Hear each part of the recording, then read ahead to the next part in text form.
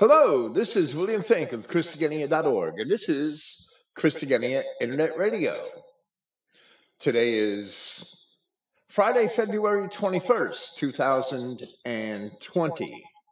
Praise Yahweh, the God of Israel, and thank you for listening. This evening we are going to present on the Gospel of John, part 45, which is titled Gods and Emperors. Actually, the title alludes to the historical understanding which is, I believe, required to understand the charges which the Jews had made against Christ before Pilate as a last resort, sort of. In our last presentation of this 18th chapter of the Gospel of John, we are in the last few verses of that chapter. We attempted to answer the question which was posed by Pontius Pilate, where he had asked, "What is truth?" with the assertion that real truth is what is relevant or relative to the will of God. I don't know how I wrote relevant there, but I meant to write relative. I'm sorry. So Pilate did not receive an answer to his question. He did not. When Pilate asked, "What is truth?" Christ just simply didn't answer him. As we have also frequently explained throughout this commentary, Yahweh God endows men with wisdom and knowledge on a need-to-know basis, even his own apostles. So Pilate did not really need to know the truth, since it was written in the prophets that the Christ had to die, as Christ had also frequently told his own disciples. And perhaps if Pilate had learned the truth in his conversation with Christ, the will of God may have been hindered. Therefore, it must also have been the will of God that Pilate did not find the truth, that Christ did not explain anything to him. There are apocryphal tales which indicate that Pilate had later learned the truth concerning Christ and regretted his actions, but I won't repeat any of those. Another why is the description of the fate of Pilate as it is recounted in the so-called lost chapter of Acts. The lost chapter of Acts is a forgery which represents itself to be the 29th chapter of Luke's second book. There are identity Christians who promote that work as truth when it is actually an absolute fraud. As we already explained here, Pilate had remained stationed in his office in Judea until 36 AD, or perhaps as late as 37 AD, depending on how the years are reckoned and the calendar was reckoned, when he was relieved after complaints of how he had handled a sedition in Syria, and he then returned to Rome. From that point, he disappears from the historical record, and later Christians who reported his having committed suicide, such as Eusebius of Caesarea, lacked any substantiation to establish the claim as fact. Now we shall commence with our commentary on these last few verses of John chapter 18, from precisely where we had left off, in the middle of verse 38, where Pilate is recorded as having asked, "What is truth?" And at that point, he left off questioning Christ in the praetorium and went back out to inquire of the Judeans. And saying this, he again went out to the Judeans and says to them, "I find not any guilt in him, but it is a custom with you that I shall release one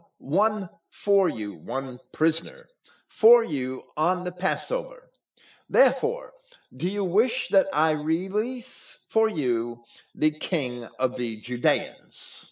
Since Christ himself had admitted no wrongdoing, Pilate had not yet heard testimony bearing any evidence for the accusations for which the Judeans sought to have him executed, and therefore he could not judge him guilty. So it seems that Pilate was mocking the Judeans themselves and not Christ, where he had asked whether he should release for you the King of the Judeans. But if Pilate understood this to be the charge, we are not told by John how Pilate had understood it. By the manner in which John recorded the initial inquiry which Pilate had made of Christ, he had not yet heard the charge, at least in the presence of Christ. In the opening verses of Luke chapter 23, we read, "And rising, the whole multitude of them brought him before Pilate. Then they began accusing him, saying, 'We have found him perverting our nation and preventing giving tribute tax to Caesar, and saying of himself to be the anointed king.' So, as they brought Christ to Pilate, various Judeans must have been shouting out charges at him. But that does not necessarily mean that all these things all happened at once. The Gospel of Mark accords with what we may read in Matthew chapter 27, where it says, 'Then Joshua stood before the governor, and the governor questioned him, saying, Are you the king of the Judeans? And Joshua said to him, You say.'" So it's like Matthew and Mark are missing a good deal of the narrative which John provides here. And Luke's perspective is somewhat different than Matthew and Mark's, but that's fine. That's actually useful. In verse 12 of Matthew chapter 27, "And to that which had been brought as an accusation against him by the high priests and the elders, he answered nothing. Then Pilate says to him, Do you not hear how many things they testify against you? And he did not reply to him with even one word, so for the governor to wonder exceedingly." So while it is apparent that all of this happened publicly, and here in John, Pilate had already questioned Christ privately, it seems to corroborate what Christ had answered privately as it is recorded in John. When Pilate asked Christ publicly whether he was the king of the Judeans, Christ only answered, "You say," not denying the charge, but attributing the sentiment to Pilate himself. However, where it is recorded in Matthew that Pilate had asked Christ if he heard the many things the Judeans were testifying against him, we may understand that the crowd of Judeans must have been yelling out the charges against Christ as Pilate was endeavoring to ascertain the truth of the matter. And that in turn corroborates the account as it was given in Luke. As a digression, it is just before this point that Matthew had recorded the fate of Judas Iscariot, where he had hanged himself. Then it is evident that the public questioning of Christ, which is recorded in the other three Gospels, which we have already discussed here, had happened at this point as it is recorded in Matthew chapter 27, which we have just discussed here, I should say. In Mark's rather concise account of these events, found in chapter 15 of his gospel, we read, "And Pilate questioned him, Are you king of the Judeans? Then responding to him, he says, You say. And the high priest accused him of many things. Then Pilate questioned him again, saying, Would you not answer anything? Look at how many things they accuse you of." But Joshua did not yet answer anything, consequently for Pilate to wonder. This agrees also with what is found in that corresponding passage in Matthew chapter 27, verses 11 through 14. Standing before Pilate in the presence of the Judeans, Yahshua hardly answered any of Pilate's questions. He made no rebuttal of the charges, and his silence fulfilled the messianic prophecy found in Isaiah chapter 53. He was oppressed and he was afflicted, yet he opened not his mouth.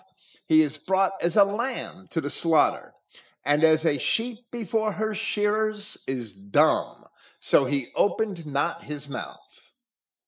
Now the Judeans answered Pilate in a manner which he probably would never have expected. Then they cried out again, saying, "Not this man, but Barabbas." And Barabbas was a robber. At this point, the Gospels of both Matthew and Mark record of Pilate, as it is in Mark chapter 15. For he knew that the chief priests had delivered him for envy. That idea is expressed by John in his record of the plot which they had against Christ in John chapter 12, where it says, "Then gathered the chief priests and the Pharisees a council. And they said, 'What do we do? For this man does many miracles. If we let him thus alone, all men will believe on him.' They were envious." Then there is another passage in Matthew, which is not found in any of the other Gospels, in chapter 27, where it is speaking of Pilate, and we read, "When he was set down on the judgment seat, his wife sent unto him, saying, 'Have thou nothing to do with that just man, for I have suffered many things this day in a dream because of him.'" Some commentators think that this was an interpolation, but there is no manuscript evidence which supports that contention. Rather, a statement here in John chapter 19 seems to corroborate it indirectly, and we will explain that later. Here John stated rather concisely that Barabbas was a robber, but there is much more to the account of Barabbas than that, even though it's not described in Josephus, not mentioning Barabbas's name anyway. In Matthew, we read, "And they had then a notable prisoner called Barabbas." Luke called Barabbas a murderer in Acts chapter 3. But in chapter 23 of his gospel, he explained that for a certain sedition made in the city and for murder, he was cast into prison. Mark's otherwise concise account informs us more fully. "And there was one named Barabbas, who lay bound with them that had made an insurrection with him, who had committed murder in the insurrection." So Barabbas was evidently the leader of a sedition and was somewhat infamous, and the apostles certainly did not hold him in any esteem or in high esteem. However, the Judeans would rather have seen a man who led a violent sedition go free, a man who was a threat to the civil authority, than to see Christ freed, a man who was peaceful, but who was a threat to their own perceived religious authority. But here we must have another digression to explain a problem which is peculiar to Christian identity. Long ago, Wesley Swift either repeated, that's possible, or he contrived, which is more probable, a fabulous tale about this Barabbas. So I wrote the following in my commentary on Luke chapter 23, given here in December of 2012. Because I have already repeated some of the things which I said there in the context of the preceding verses here, I will cite it as I did in a more recent critique of Wesley Swift, which I gave here in May of 2016. There was a fascinating story told by Wesley Swift in relation to this Barabbas, which must be addressed here. The story is found under the title The Blue Tunic Army of Christ, and it is found in most of the archives of Swift's papers, including the one at Christogenea. I do not know if Swift originated the story or not. However, I do know this. There is absolutely a biblical or historical evidence in support of that story. In this story, Swift claims that Barabbas was the leader of an organized resistance movement, which had the blessings of Christ and which served to protect him, sort of like the National Socialist brown shirts of the 1920s. There is no reason to doubt the gospel accounts, and there is no indication that Barabbas was anything more than a common robber involved in sedition and murder, none of which Christ had anything to do with. Wesley Swift pointed out many good things concerning Scripture, and for that reason his work is worth preserving. However, his many innovations, and additionally his tendency towards syncretism, allow for the propagation of a lot of error if his work is not treated with care. It has to be discerned carefully because sometimes Wesley Swift was just full of it. Wesley Swift created more than one lie in his Blue Tunic Army of Christ sermon, and we must eradicate those lies from our Christian identity profession if we are ever going to legitimately claim to stand for the truth. As Paul of Tarsus wrote in chapter 3 of his epistle to the Romans, "For if the truth of God has abounded more through my lie unto his glory, why yet am I also judged as a sinner? While what is truth is relative to the will of God. Yahweh our God does not need the help of our lies." So, in a rhetorical question, Paul professed that if we do lie, we are sinners even if we think the lie is for the good of God. Returning to this morning upon which Christ is brought before Pilate, there is another account in Luke, which is not recorded in John or the other Gospels, and which is difficult to place into the chronology of the narrative as it is recorded here in John. But that does not mean that it didn't happen. Rather, it may only mean that perhaps John did not think it necessary or important enough to include. So in Luke chapter 23, after it is recorded that the Judeans were shouting out charges of sedition, we read, "Then Pilate, to the chief priests and to the people, said, I find no fault in this man. And they were more fierce, saying, He stirs up the people, teaching throughout all Jewry, or Judea, I'm reading the King James Version, beginning from Galilee to this place. When Pilate heard of Galilee, he asked if the man were a Galilean. And as soon as he knew that he belonged unto Herod's jurisdiction, he sent him to Herod, who himself also was at Jerusalem at that time. And when Herod saw Jesus, he was exceedingly glad, for he was desirous to see him of a long season, meaning for a long time, because he had heard many things of him, and he hoped to have seen some miracle done by him. Then he questioned him with many words, but he answered him nothing. And the chief priests and scribes stood and vehemently accused him. And Herod, with his men of war, set him at naught and mocked him, and arrayed him in a gorgeous robe, and sent him again to Pilate. And the same day, Pilate and Herod were made friends together, for before they were at enmity between themselves. Pilate would send Christ to Herod, but Herod did not have the authority to execute a capital offense. As it is recorded in Luke chapter 3, Herod was tetrarch of Galilee.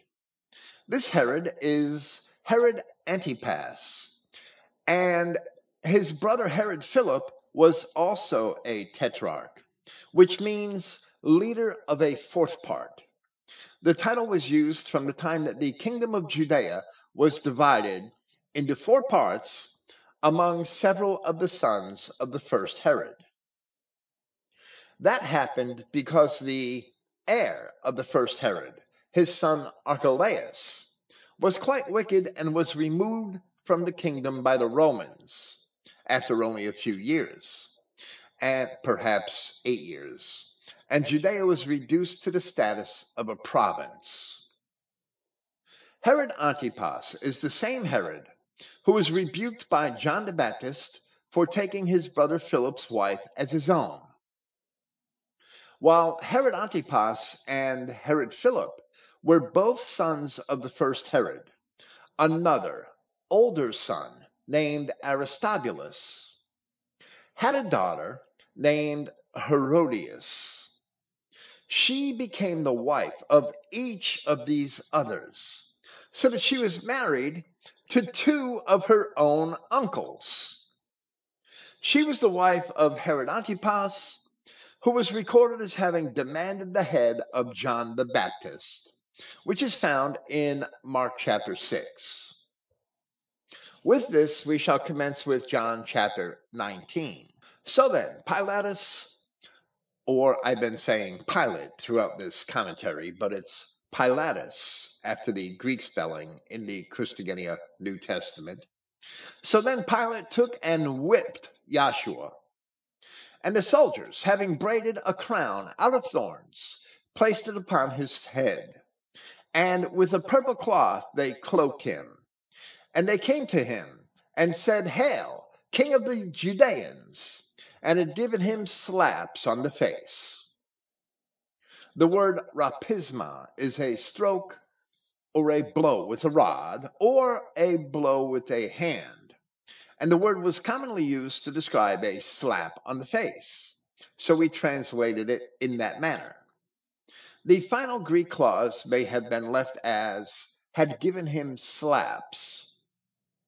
Here it might be evident that Christ was indeed sent to Herod and returned either at or before this point in John's narrative, as Luke explains that as the source of what he had called a gorgeous robe, as it is in the King James Version.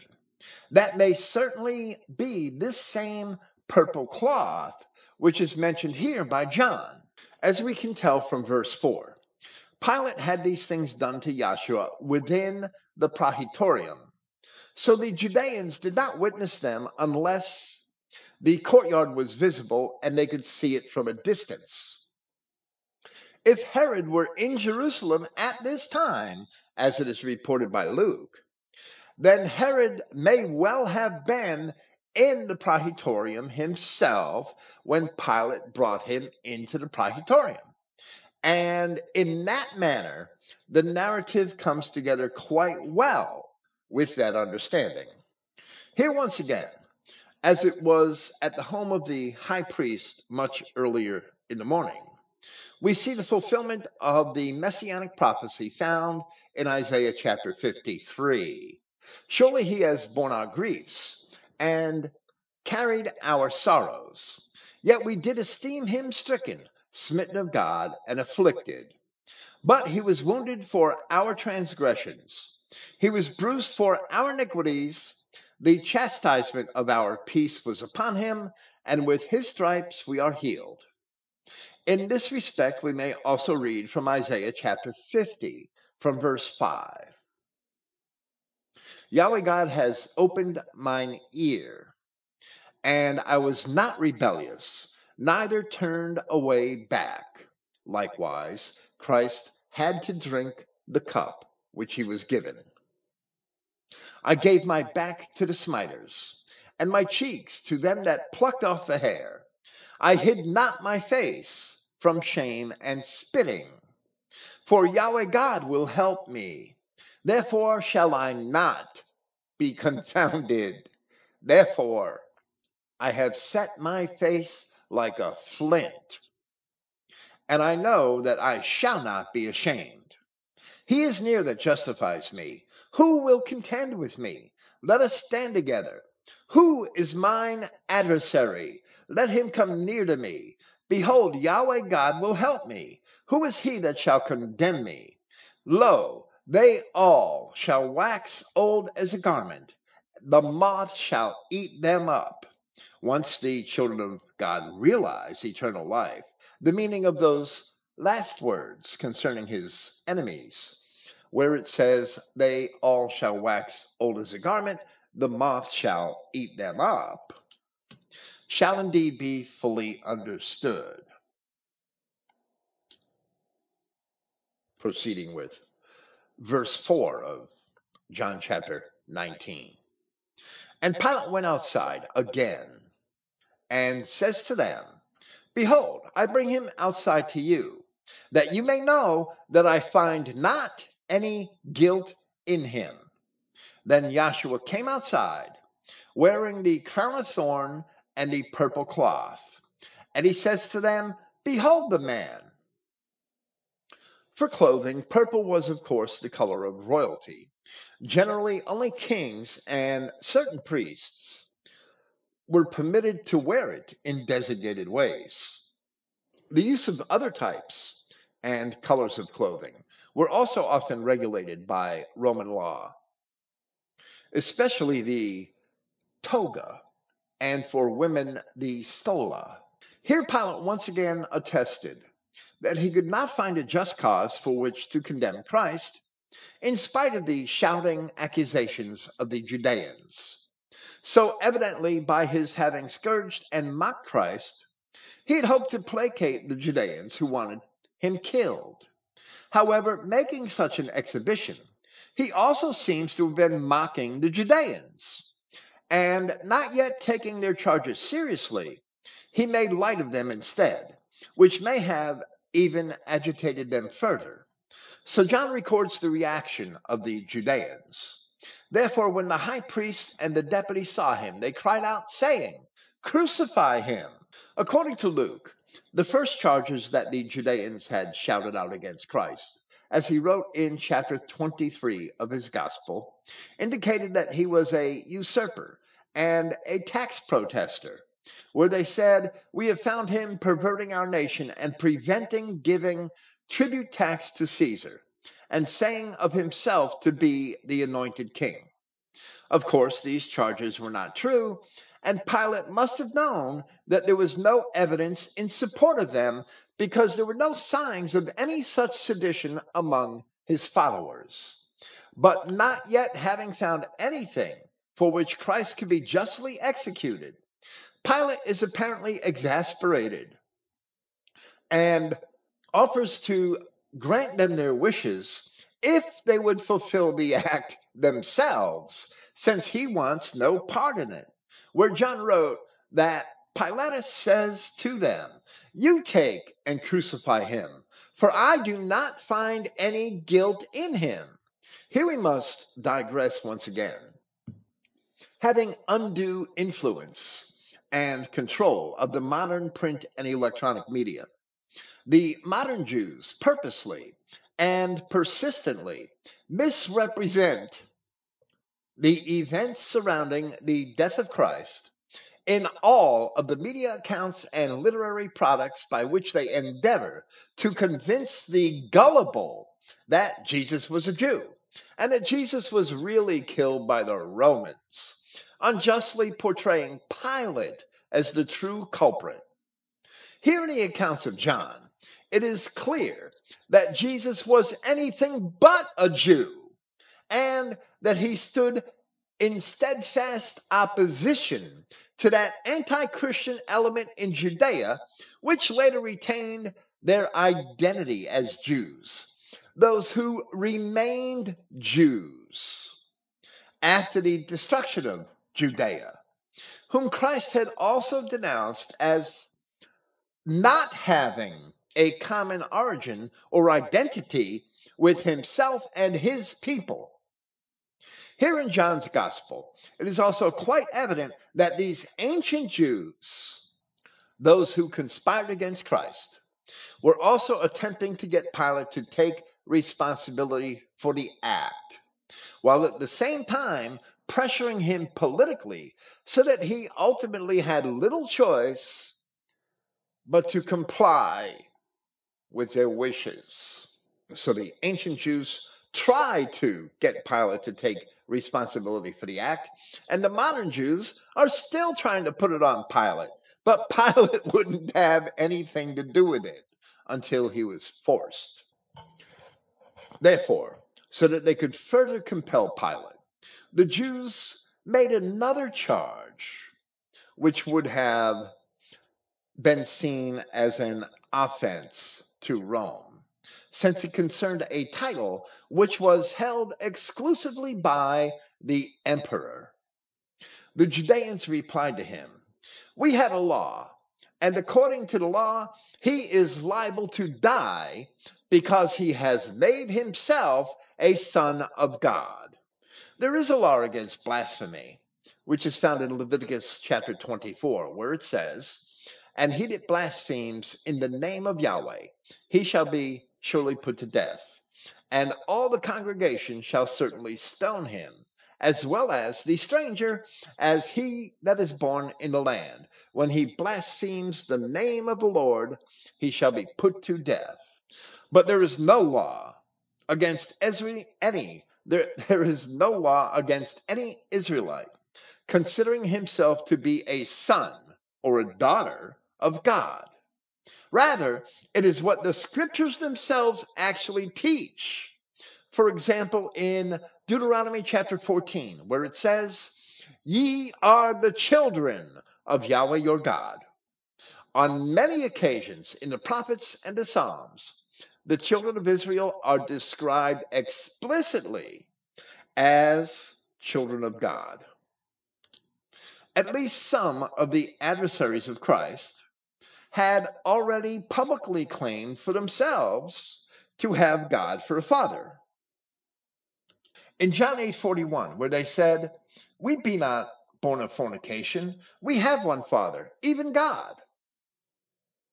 Mentioning fornication in company with fatherhood, they were also claiming an actual, literal descent from God. So, with this, it should be evident that the Judeans were not making this accusation of blasphemy against Christ in relation to the Hebrew scriptures, but they were making it in relation to Roman law. The significant difference first becomes evident in John chapter 10, where we read, 'Jesus answered them, Many good works have I showed you from my Father. For which of those works do you stone me?' The Jews answered him, saying, 'For a good work we stone thee not, but for blasphemy, and because that thou, being a man, makest thyself God.' Jesus answered them, 'Is it not written in your law, I said, Ye are gods? And if he called them gods, unto whom the word of God came, and the scripture cannot be broken. Say ye of him whom the Father has sanctified and sent into the world, Thou blasphemest, because I said, I am the Son of God?' As another digression, this is an evening of digressions. The Wisdom of Solomon is counted as an apocryphal book, and academics usually will not assign a date to it older than the first century BC. They would probably not admit it was that old, except that fragments of it were found among the Dead Sea Scrolls, so they have not much choice. However, the book was a part of the traditional Septuagint, and many early Christians considered it to be a part of the canon. For my part, I do believe it is a part of the canon, and that it belongs in our Bibles, right between the books of Proverbs and Ecclesiastes, because I am also persuaded that it was indeed written by Solomon. In chapter 2 of the Wisdom of Solomon, there is a lengthy passage which is prophetic of the enemies of Christ, and is certainly also, for that reason, to be reckoned as a messianic prophecy. So I will read with a dry throat. I will read from verse 10. Let us oppress. Now, when I read this, you should think of the attitude which Christ projects onto his enemies, the attitude by which Christ portrays his enemies, the accusation that Christ makes against his enemies. Matthew chapter 23. Let us oppress the poor righteous man. Let us not spare the widow, nor reverence the ancient gray hairs of the aged. Let our strength be the law of justice, for that which is feeble is found to be nothing of worth. And that passage, that verse right there, verse 11, expresses the pagan concept that might makes right, which is also the basis for emperors and kings who considered themselves to be gods. That's where it all begins, with this idea that might makes right, that man can make his own law just because he's powerful enough to lord over other men. Therefore, let us lie in wait for the righteous, because he is not for our turn, and he is clean contrary to our doings. He upbraids us with our offending the law, meaning the law of God, and objects to our infamy, the transgressings of our education, the teachings of the scribes and the Pharisees. He professes to have the knowledge of God, and he calls himself the child of the Lord, the Son of God. He was made to reprove our thoughts. He was made to reprove our thoughts.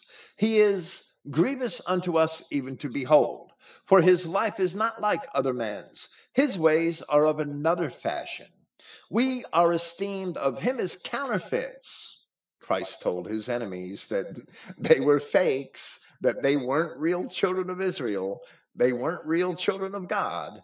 We are esteemed of him as counterfeits. He abstains. He abstains from our ways as from filthiness. He pronounces the end of the just to be blessed, and makes his boast that God is his Father. Let us see if his words be true, and let us prove what shall happen in the end of him. And they did. They made that test. They killed him, and he was resurrected. For if the just man be the Son of God, he will help him and deliver him from the hand of his enemies. Let us examine him with despitefulness and torture, that we may know his meekness and prove his patience. Let us condemn him with a shameful death. He that hangs on a tree is cursed, for by his own saying he shall be respected. Such things did they imagine, and were deceived. For their own wickedness has blinded them. As for the mysteries of God, they knew them not, neither hoped they for the wages of righteousness, nor discerned a reward for blameless souls. The enemies of Christ, had no clue as to anything that the scriptures taught concerning the righteous. Reading this may cause us to recollect many things which Christ had said, and how he had spoken to his enemies during the course of his ministry.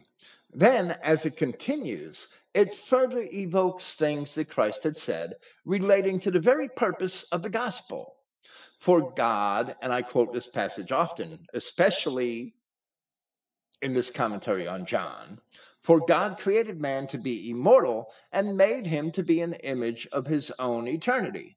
Nevertheless, through envy of the devil came death into the world, and they that hold of his side do find it. And then the first verse in Wisdom of Solomon, chapter 3. But the souls of the righteous are in the hand of God, and there shall no torment touch them. John chapter 17. In earlier times, it would not have been an offense to a pagan such as Pilate that someone would call themselves a son of God. According to the ancient classical poets, all of the Greeks and Romans had at one time esteemed themselves to be descended from one or more of their various pagan gods and goddesses. The origins of entire tribes were said to come from the union of various gods with earthly women. This is also reminiscent of Genesis chapter 6, but that's another matter. But in times more recent to Pilate, Julius Caesar himself had claimed the Roman idol Venus as an ancestor, and his descent from Aeneas to validate his own right to rule over the Romans. Therefore, and much more significantly within the historical context of the time of Christ, both Julius and then Augustus Caesar had been deified, and shortly thereafter, even living emperors started to be worshipped as gods. After his assassination, Julius Caesar was formally deified, pronounced as a god. He was formally deified in the Roman Senate as the divine Julius. Octavian, later known as Augustus Caesar, was his adopted son and heir. And during his long rule, he was known by the title Divi Filius, which is Son of God. It was Caesar's title. While there was a subtle distinction between the word divus, which is technically godlike, and deus, or God, divus was nevertheless translated as God, and the distinction was not understood in the provinces, nor was it maintained by the emperors.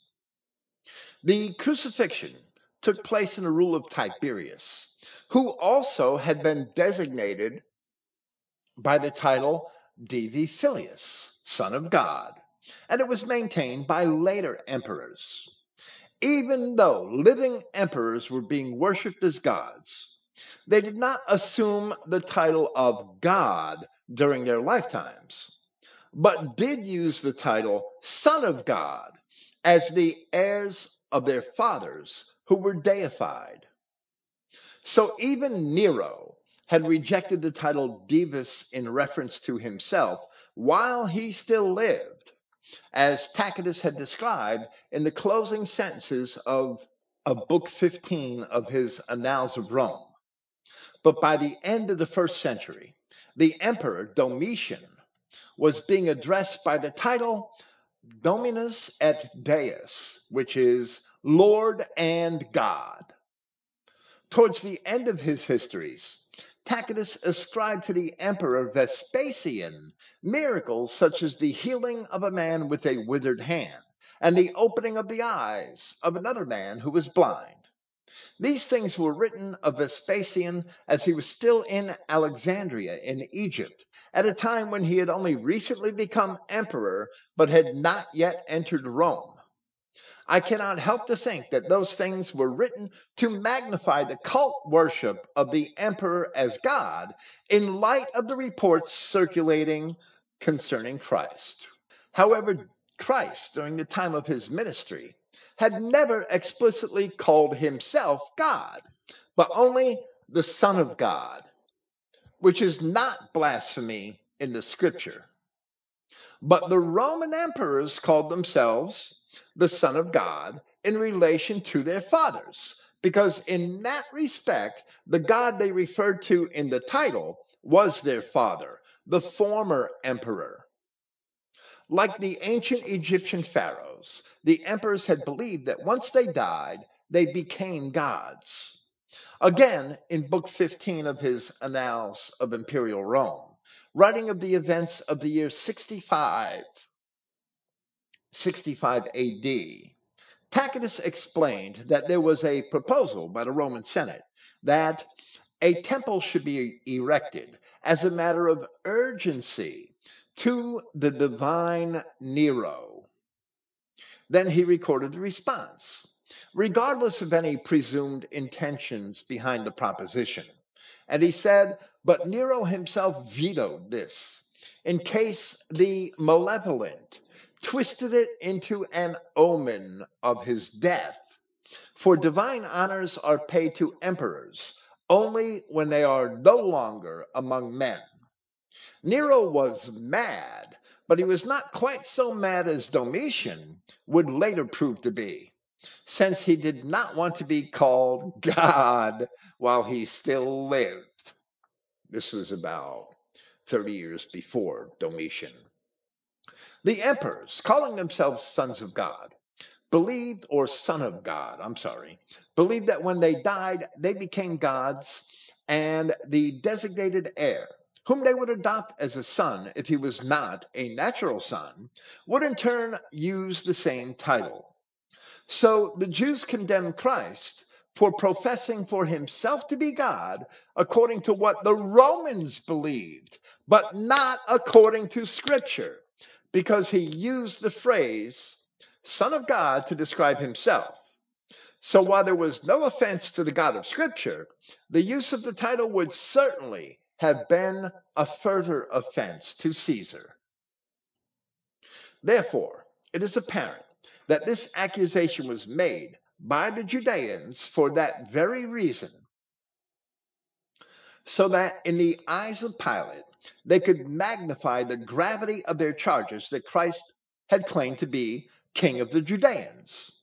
Pilate, being a Roman and a pagan, having his religion dictated and regulated by the pagan Roman priesthood, the Senate, and the emperor, he would not have interpreted this statement in the same way as the Judeans who uttered it, and the Judeans must have known that, taking advantage of the Roman belief in order to help condemn Christ. So John records Pilate's reaction after hearing that, in reference to Christ, he made himself a son of God. Then, when Pilate heard this word, still more he feared, and entered into the praetorium again and says to Joshua, from where are you? But Joshua gave him no reply. While there were no reports of any violence or acts against Rome, which could be justly attributed to the followers of Christ. And therefore Pilate was not persuaded by the charges of sedition. Pilate must have known that Christ did indeed have a great number of disciples and followers, because the cohort of soldiers and the Roman tribune who commanded them must have been lent to the Judeans by Pilate himself the night before when they set out to have Christ arrested. Moreover, if Herod Antipas had heard many things in reference to Christ and had even hoped to see a miracle from him, we cannot take it for granted that Pilate was ignorant of those same reports which Herod had heard. The Judeans themselves, as it is recorded in John chapter 12, had admitted that the reports were widespread. The explanation made by Matthew is not directly corroborated in the other Gospels, that Pilate's wife had warned him of a dream which she had about Christ. But here, it certainly is corroborated, because nothing else could explain why Pilate should have had any fear at all in relation to Christ. But here, upon hearing this charge, that Christ had claimed for himself to be a son of God, John writes of Pilate that still more he feared, and entered into the praetorium again and says to Joshua, from where are you? Pilate sought the truth of the matter, but he could not know the truth.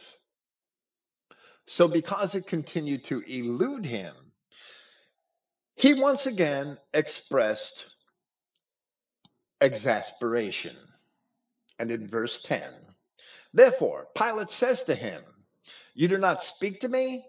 Do you not know that I have authority to release you and I have authority to crucify you?"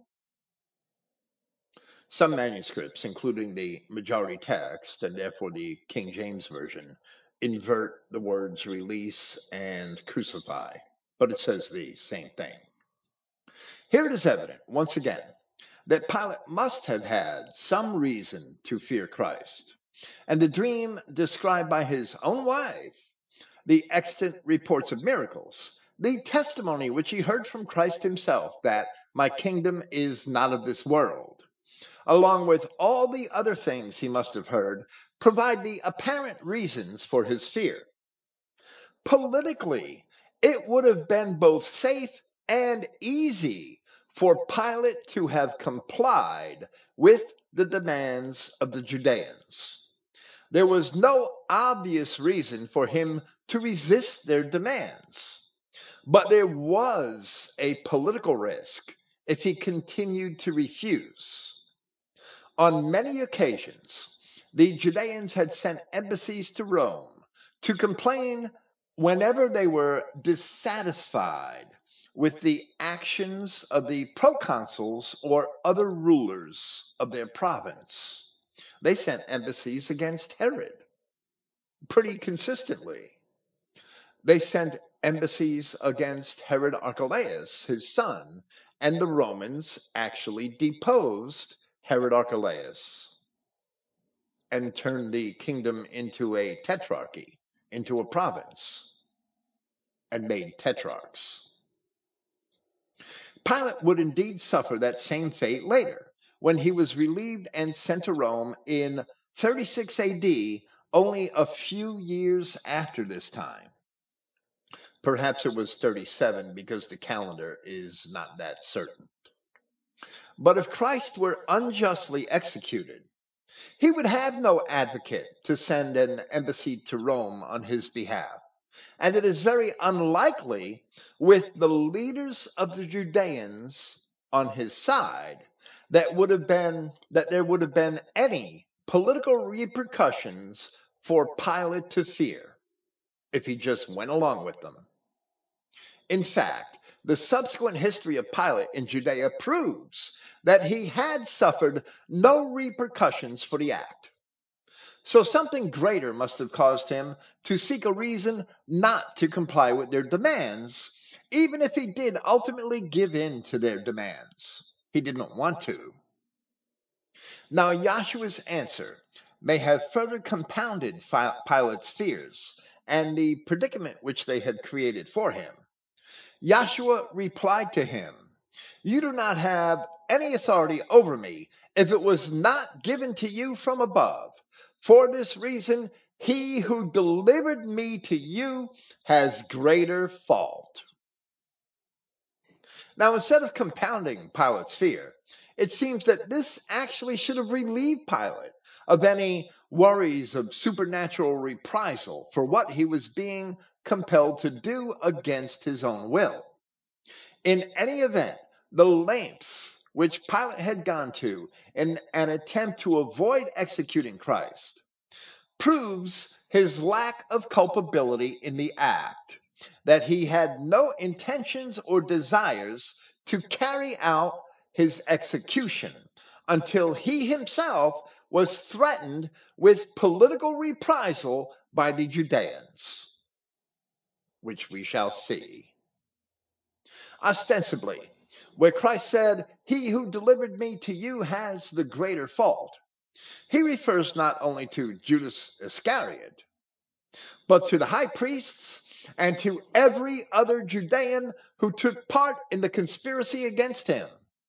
So we read in Matthew chapter 27, where upon the demands of the people that Christ be executed and Barabbas released, Pilate said to them, "What shall I do then with Jesus, which is called Christ?"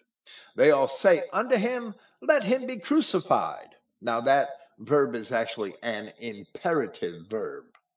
And "let him be crucified" may have worked for the 16th century Englishmen who translated the King James Version. But in the Christogenea New Testament, it's he must be crucified, or it's more of a demand to crucify because the verb is imperative. They all say unto him, let him be crucified. And the governor said, why? What evil has he done? But they cried out the more, saying, let him be crucified. When Pilate saw that he could prevail nothing, but that rather a tumult was made, he took water and washed his hands before the multitude, saying, I am innocent of the blood of this just person. You see to it. He was afraid there would be an insurrection. Then answered all the people and said, his blood be on us and on our children. So every Judean present accepted eternal responsibility, perpetual responsibility for the murder of the Christ. And those who have not been and who will not be granted his mercy will not escape his wrath. For that reason also did Paul call the true Israelites in Judea vessels of mercy, and they ultimately lost their identity as Judeans. But Paul called the Edomites in Judea vessels of destruction, and they are the ancestors of the Jews of today, who certainly do have the liability for the blood of Christ on themselves and their children. And for that, they will pay the ultimate penalty. Pilate, rather than being put at ease by this statement, had instead continued to seek a way not to have to crucify Christ, which is further proof that the Jews alone were responsible for the crime. Pilate continued to seek a way to spare Christ, in spite of the fact that Christ would not assist in his own defense, which also made a defense difficult and impossible for Pilate. From this point, we read in verse 12, Pilate sought to release him, but the Judeans cried out, saying, if you should release this man, you are no friend of Caesar. Anyone making himself a king speaks in opposition to Caesar. Of course, it's an act of sedition to declare oneself a king. But Christ never declared that he was going to be the king of Judea. As it is recorded in Matthew chapter 24, when Pilate saw that he could prevail nothing, but that rather a tumult was made, he took water and washed his hands before the multitude, saying, I am innocent of the blood of this just person. You see to it. For that, in consideration of Pilate, we read in the 26th Psalm, I have hated the congregation of evildoers. I will not sit with the wicked. I will wash my hands in innocency. So will I compass thine altar, O Yahweh.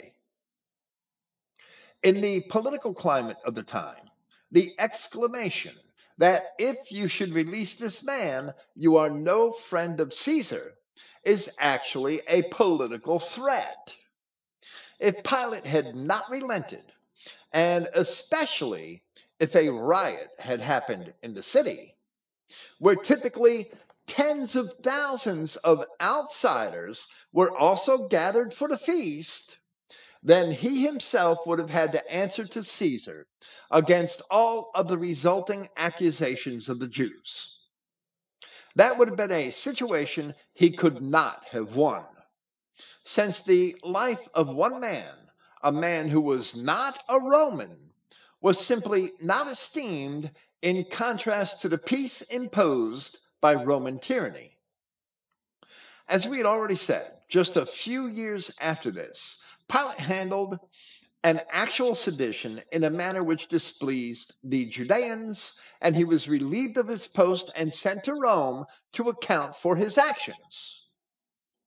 In our last presentation of this commentary, we cited the account of that which is found in Josephus in Book 18 of his Antiquities. Except for the 10 senatorial provinces of the empire, the 10 toes of Daniel, all of the other provinces were considered to be imperial provinces.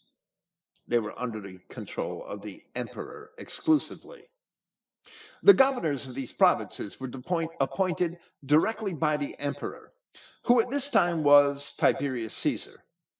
The phrase, friend of Caesar, represented a political designation in Rome, and the emperors gave their friends such appointments as governorships of provinces, which were often very lucrative.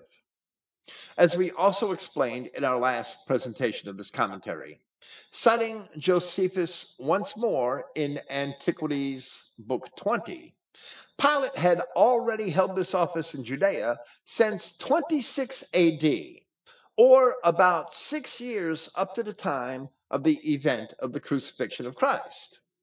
The Judeans here are actually making a veiled threat that if Pilate did not succumb to their wishes, that they could begin to accuse him before the emperor of being a traitor.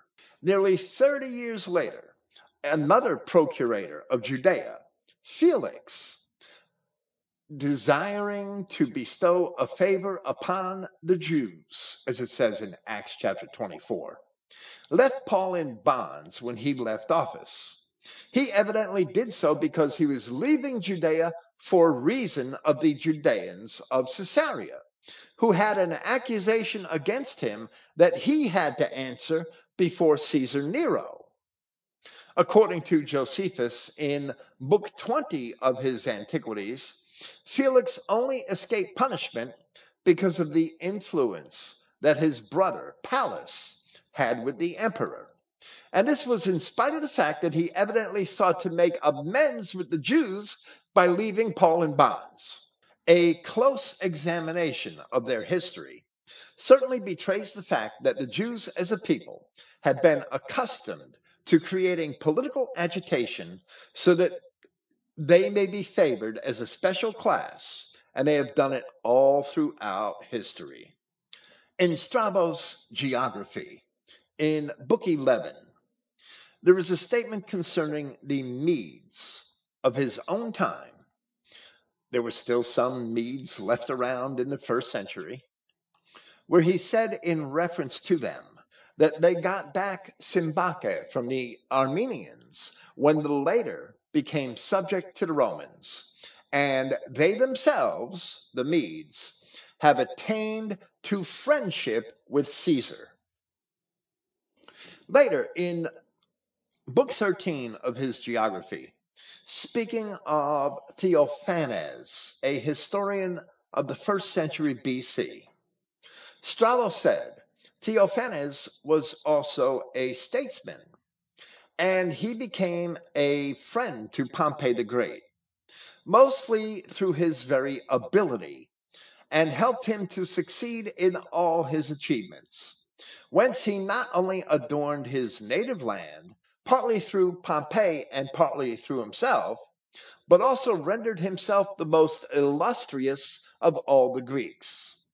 Pompey was assassinated during the civil war with Caesar in 48 BC.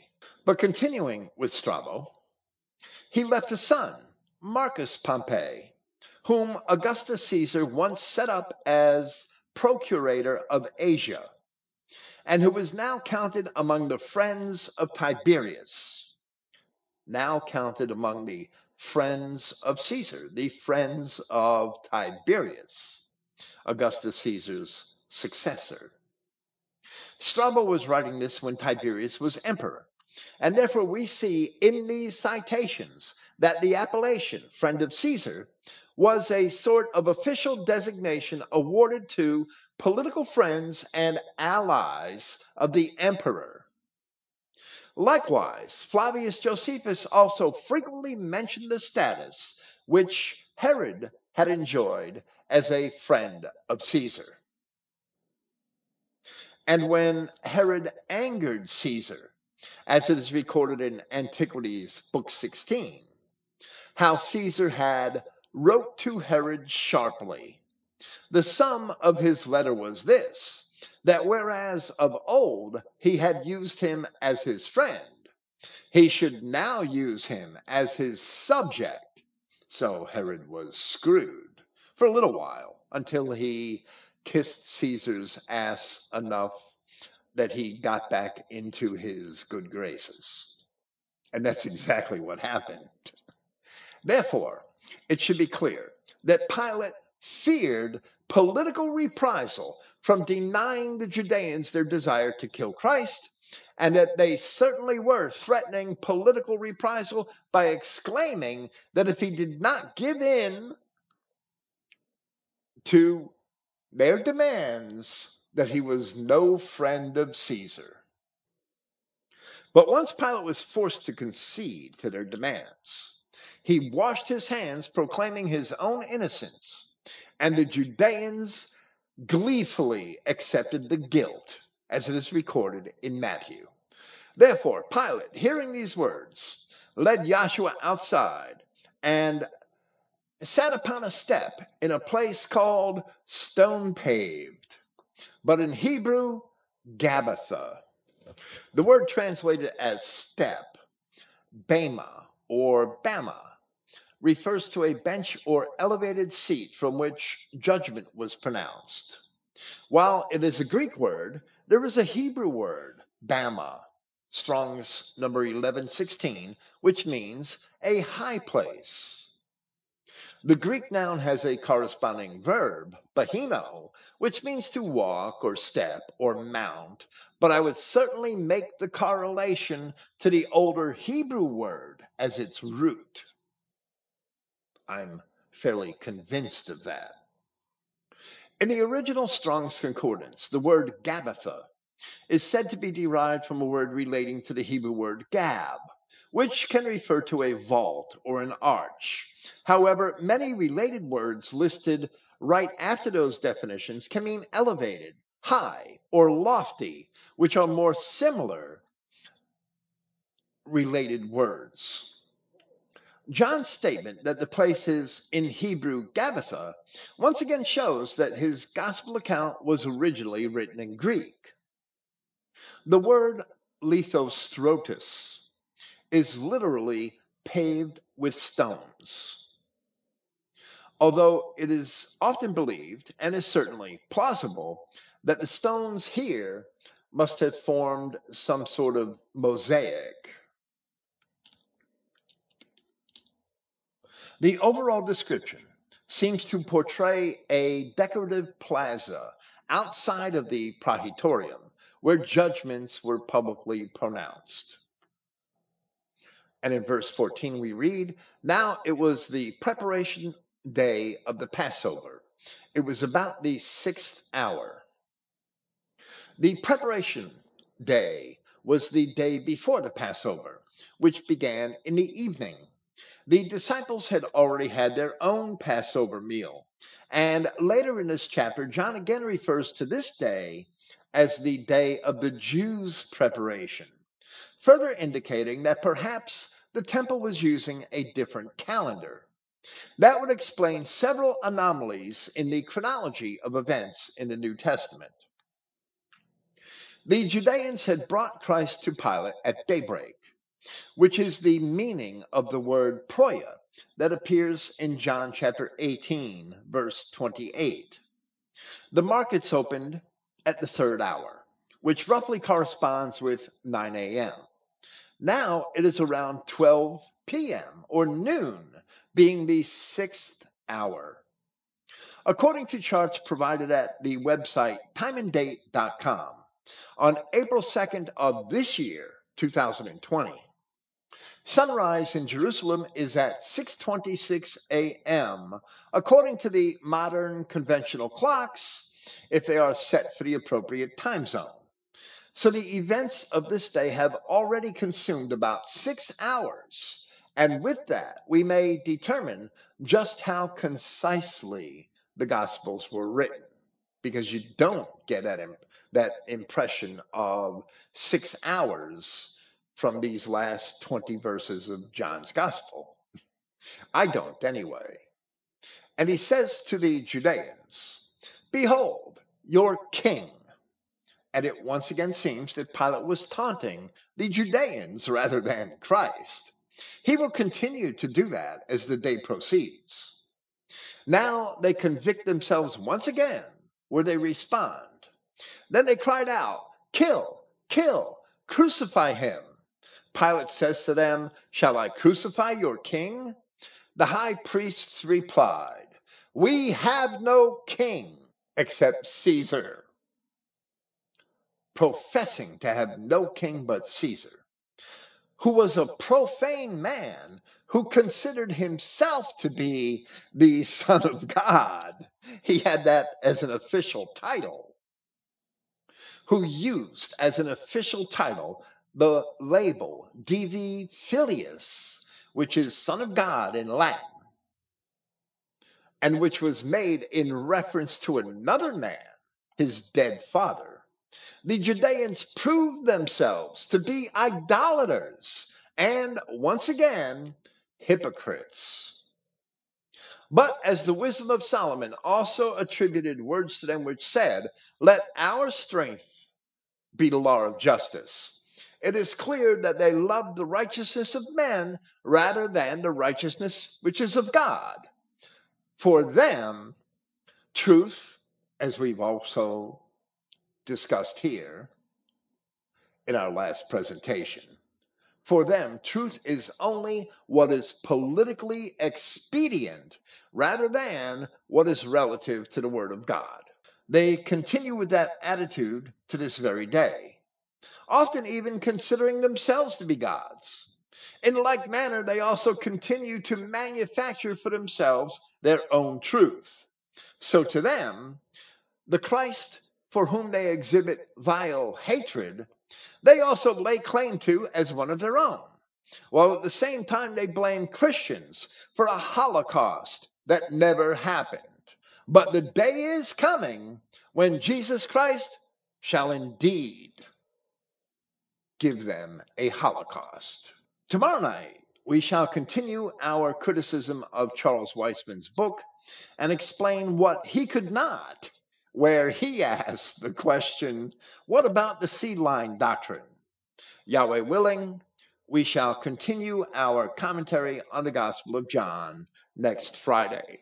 Praise Yahweh, the God of Israel, and the eternal enemy of every Jew. And good night.